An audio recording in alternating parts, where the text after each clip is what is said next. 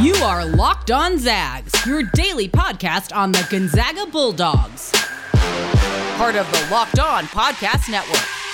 Your team every day.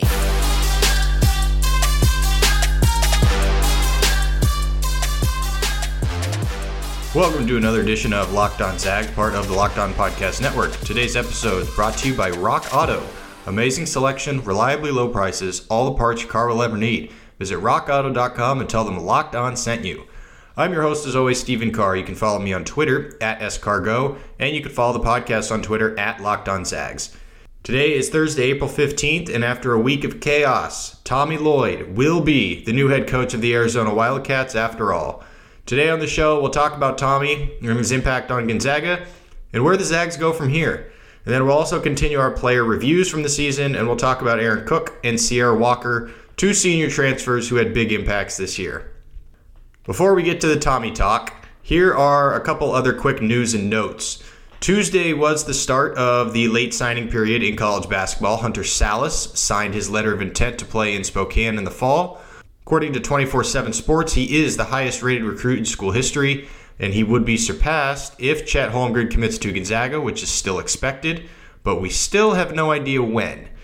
With his season is over now, so with his season out of the way and all of his awards that he's won are out of the way, you got to expect there's going to be some sort of date set incredibly soon, so we'll keep an eye out on that. The other major news is going to be official probably later today, is that the one-time free transfer rule will become official. So players, not just in basketball, but in most sports, will be able to change schools without having to sit out a season, which is why in college basketball, there's currently close to 1,400 players in the transfer portal. The big thing to note here is that there is a set date on when you must decide on whether or not you're going to transfer. So for this offseason only, it's going to be July 1st. So you have to declare whether you're transferring or staying in school by July 1st.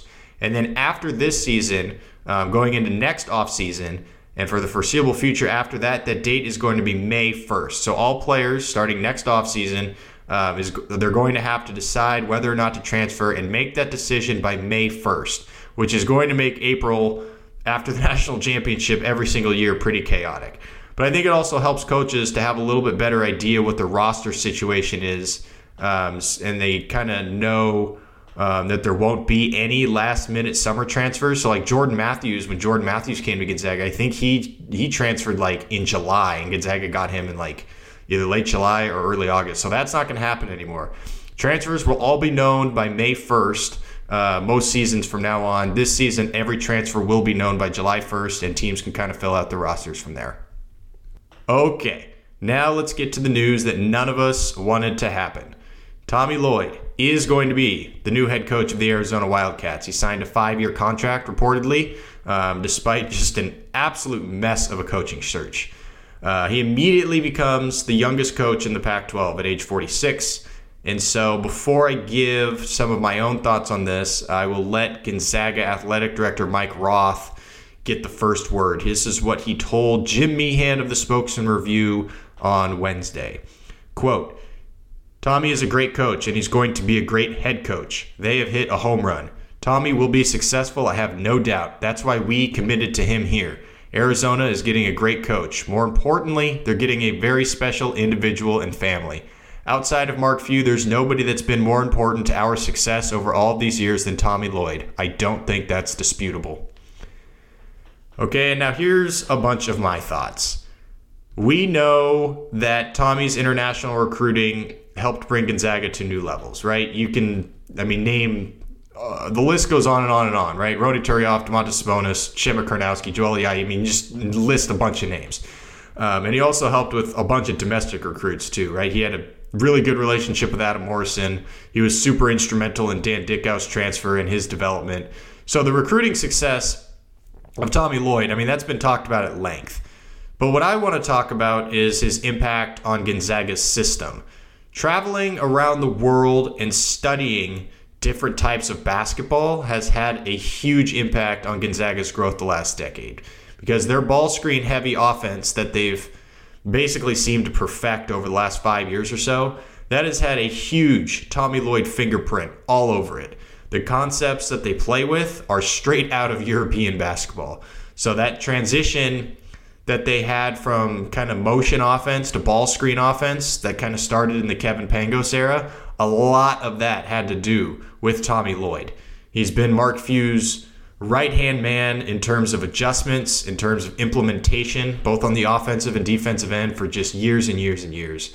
And I think there's just so many little things that he does that people don't realize, like managing substitutions, running practices, developing redshirt players.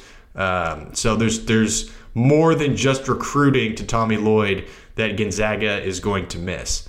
And to be honest, I don't think at this point that Gonzaga necessarily needs a heavy international recruiting presence anymore, because Brian Michelson and Roger Powell are, they're basically elite domestic recruiters at this point. So I think the biggest impact will be on the X's and O's, because they're losing an incredible basketball mind with a wealth of knowledge. And now he's going to take all of that to Arizona, where he's walking into uncertainty and possible sanctions, and an alumni base who, quite frankly, a lot of them didn't want him to be hired. So they really have no idea how good Tommy is, and that's a shame. And I'm sure once Tommy starts winning games, they will probably change their tune, and I hope they do, because I would love to have Tommy show them that they were wrong. So I had a little birdie in my ear on Tuesday afternoon that told me that Rem Bakamus is likely going to be on that Arizona staff. And then shortly after the announcement on Wednesday, Ryan Collingwood of the Spokesman Review tweeted out the same thing. So it looks like Rem and Tommy probably going to be reunited in Tucson, and it's going to be interesting to see who else Tommy takes to fill out his staff. I would be fairly shocked if he did not take some of Gonzaga's operations guys with him, guys like TJ Benson. I highly doubt that Brian Michelson or Roger Powell go anywhere, which means both of them should move up a chair in command. And so that leaves one open assistant spot at Gonzaga. And to be honest, I don't know who they're going to get to fill that chair. They could call up Stephen Gentry, who's at Illinois. They could call up John Jacobs, who just helped Baylor win a national championship. They could bring them back into the fold. Kyle Bankhead, he was on staff. He's been on staff the last few years over at UNC Greensboro. Their head coach, Wes Miller, just got hired on Wednesday to be the new head coach at Cincinnati. So maybe they could bring in Kyle Bankhead to be that third assistant. But they could also completely go outside the GU family and hire somebody else entirely. Who knows? I guess we'll just kind of wait and see. Mark Few is obviously very well connected, so he's going to make him and Mike Roth will make the right hire there. But if guys like, TJ Benson or like a Jorge Sands, if they end up leaving with Tommy, I wouldn't be surprised to see Gary Bell Jr. move up to be kind of a director of ops or like a video coordinator type of position. But it's going to be really interesting to see how both the Arizona staff and the Gonzaga coaching staff shakes out once all of this is all said and done. One of the other things to consider here also is that Mark Few doesn't like to play his former assistants. So Gonzaga's home-and-home series with Arizona that's supposed to resume this coming season most likely is going to end up being canceled depending on what the contract language is. So I would imagine a replacement game is in the cards. I know a lot of people would love to have a home-and-home series with UCLA pick back up. They had that in, I believe, the 15-16 season, something like that. And obviously they just played a historic Final Four game. So having that on the schedule this coming season would be pretty awesome. So we'll see if that actually happens. The bottom line here for me is that I'm rooting for Tommy Lloyd. I think he's just a phenomenal coach. He's been as instrumental in building Gonzaga as anyone else. And it would be fantastic for West Coast basketball as a whole if he makes Arizona a top-tier program again. So I'll miss him standing in the corner at the end of every close game on offensive possessions. I don't know if he'll be able to do that as a head coach now, but I hope he does. If you have no idea what I'm talking about, go ahead and read the article. I'll put it in the podcast description, and you can watch videos of Tommy Lloyd get up and go stand in the corner behind the backboard when Gonzaga has offensive possessions in a close game. So shout out to Tommy Lloyd. Gonzaga legend, and an end of an era in Spokane. Tomorrow on the show, Dan Dickau is going to join us, and we're going to talk more about Tommy's incredible impact. So stay tuned for that tomorrow morning. Coming up next on today's show, we are going to talk about Sierra Walker, the lefty sharpshooter who transferred in from Vanderbilt. She had a ton of big shots for Gonzaga this year, and she is going to return next year for her extra year of eligibility. And then we're going to finish the show talking about Aaron Cook and if he might also take advantage of that extra year of eligibility. But first, a minute to talk about RockAuto.com. RockAuto.com is a family business serving auto parts customers online for 20 years. They have everything from engine control modules and brake parts to tail lamps, motor oil, and even new carpet. Whether it's for your classic or daily driver, get everything you need in a few easy clicks delivered directly to your door. The RockAuto.com catalog is unique and remarkably easy to navigate. Quickly see all the parts available for your vehicle and choose the brands, specifications, and prices you prefer. Chain stores have different price tiers for professional mechanics and do-it-yourselfers. RockAuto.com's prices are the same for everybody and are reliably low. RockAuto.com is for everybody and does not require membership or account login. Go to RockAuto.com right now and see all the parts available for your car or truck. Write Locked On in their How Did You Hear About Us box so they know we sent you. Amazing selection, reliably low prices, all the parts your car will ever need. RockAuto.com. Get all the sports news you need in under 20 minutes with the Locked On Today podcast. Host Peter Bukowski updates you on the latest news in every major sport with the help of our local experts. Follow the Locked On Today podcast wherever you get your podcasts. All right, let's talk about Sierra Walker. She came in as a transfer from Vanderbilt, sat out all of last season, and came in and kind of filled that role that Katie Campbell left behind of lefty sharpshooter who also defended the opponent's best guard. And so she did a very good job at that. She had some big moments throughout the year. She started the season with a 13-point performance with 7 rebounds against the number 1 team in the country of South Carolina. And she played really, really well the first few weeks. And then her scoring kind of dipped as the season went along. And she kind of became more of just a 3-point specialist as opposed to kind of a well-rounded scorer.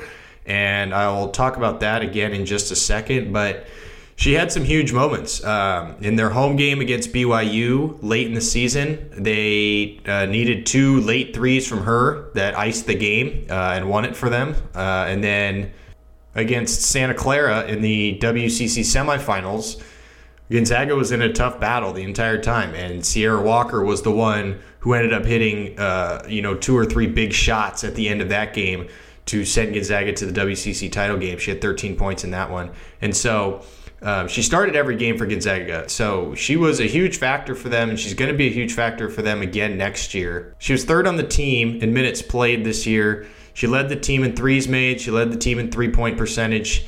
She didn't get to the line much, but when she did, she was 14 for 15. She had the fewest turnovers of anybody on the team. She was 4th in steals, so she does a lot for them, but she's going to need to do more going into next season.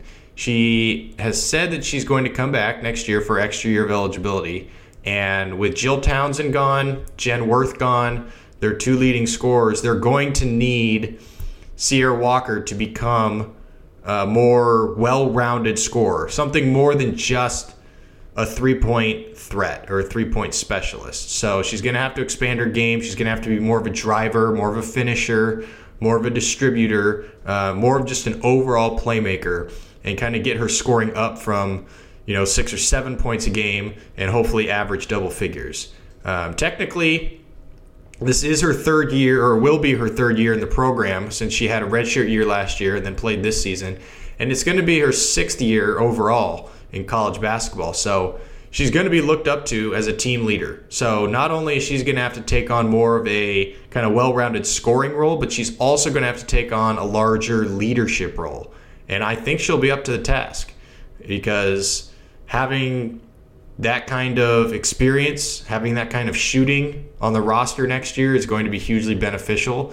And hopefully it's enough for Gonzaga to stay atop the WCC and give them a chance to win games in the NCAA tournament. So Sierra Walker going to be a starter again next season. She's going to be potentially their second or third leading scorer, or at least that's what they hope. But at the very least, she's one of the best shooters in the country. She shot the ball 40% this year. She was one of the best three-point shooters in the SEC in her time at Vanderbilt. And she is a tenacious defender. So at the very least, she's going to be that three-point specialist and the defender that takes on the opposition's best guard. But for Gonzaga to really, really succeed next season with everything that they're losing this offseason, Walker is going to need to become a more well-rounded overall offensive threat than just a three-point specialist. And I think she will be up to the task to do so. Coming up, we're going to end the show talking about Aaron Cook.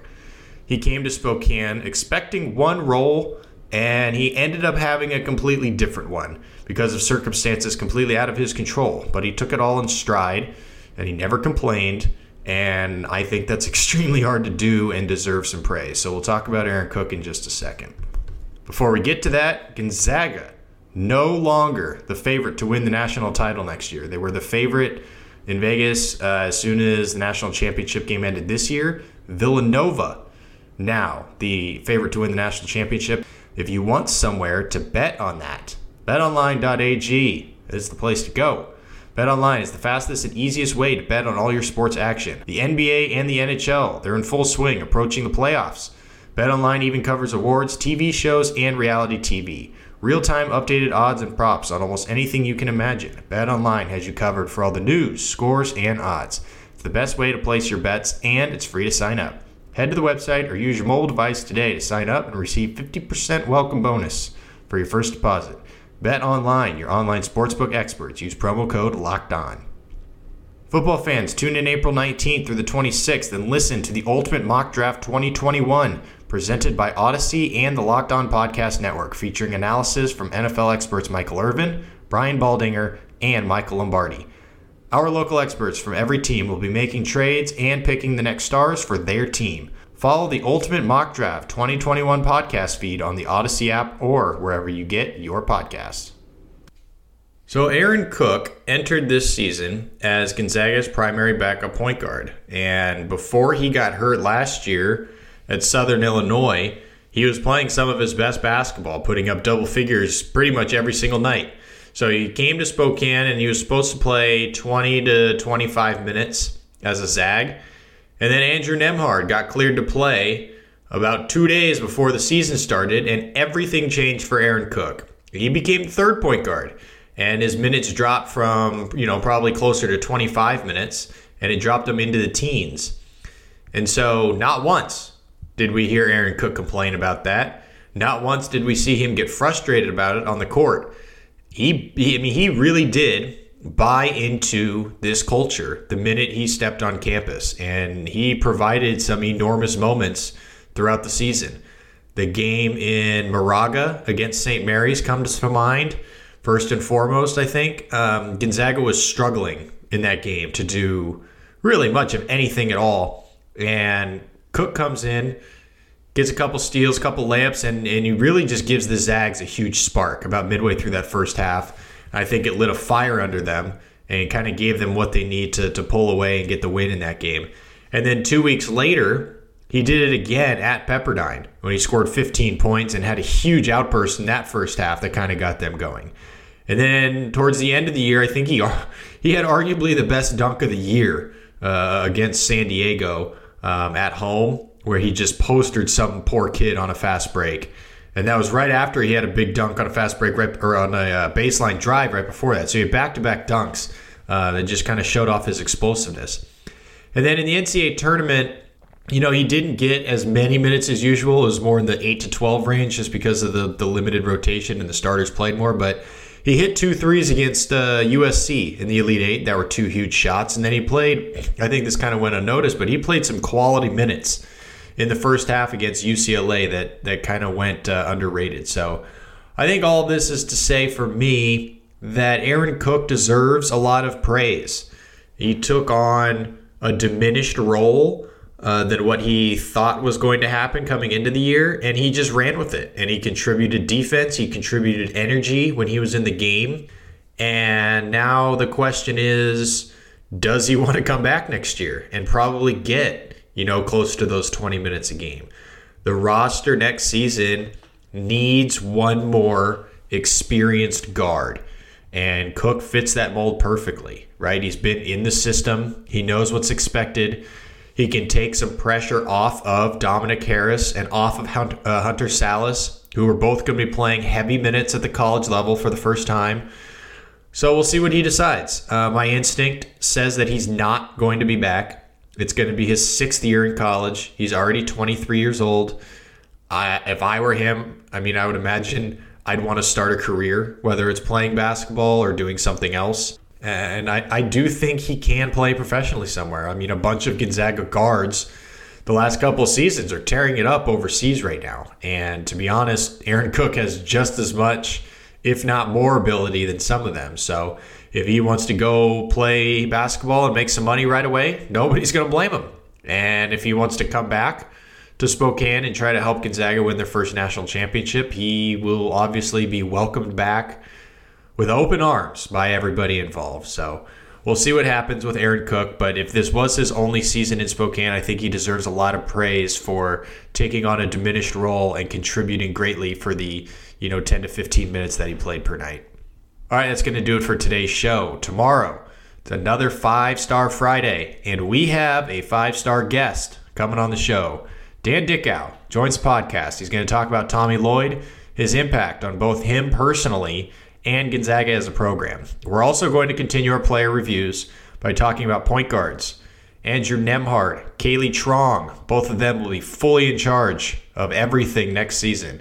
So we'll break down what they did this year and look ahead to what's next for them next season. It is a loaded show tomorrow for Friday's episode. Don't forget you can rate and subscribe to this podcast. Please leave a review with your Gonzaga story. Why do you love Gonzaga? Why do you root for Gonzaga? What does Gonzaga mean to you? I will read them tomorrow and every Friday on the show. You can follow me on Twitter at scargo. That's at SKARRG0. You can follow the podcast on Twitter at LockedOnZags. If you want to email the show and you don't do social media, feel free to do so. You can do so at LockedOnZags@gmail.com. Everybody, enjoy your Thursday. We'll see you back here tomorrow morning. It is a great day to be a Zag.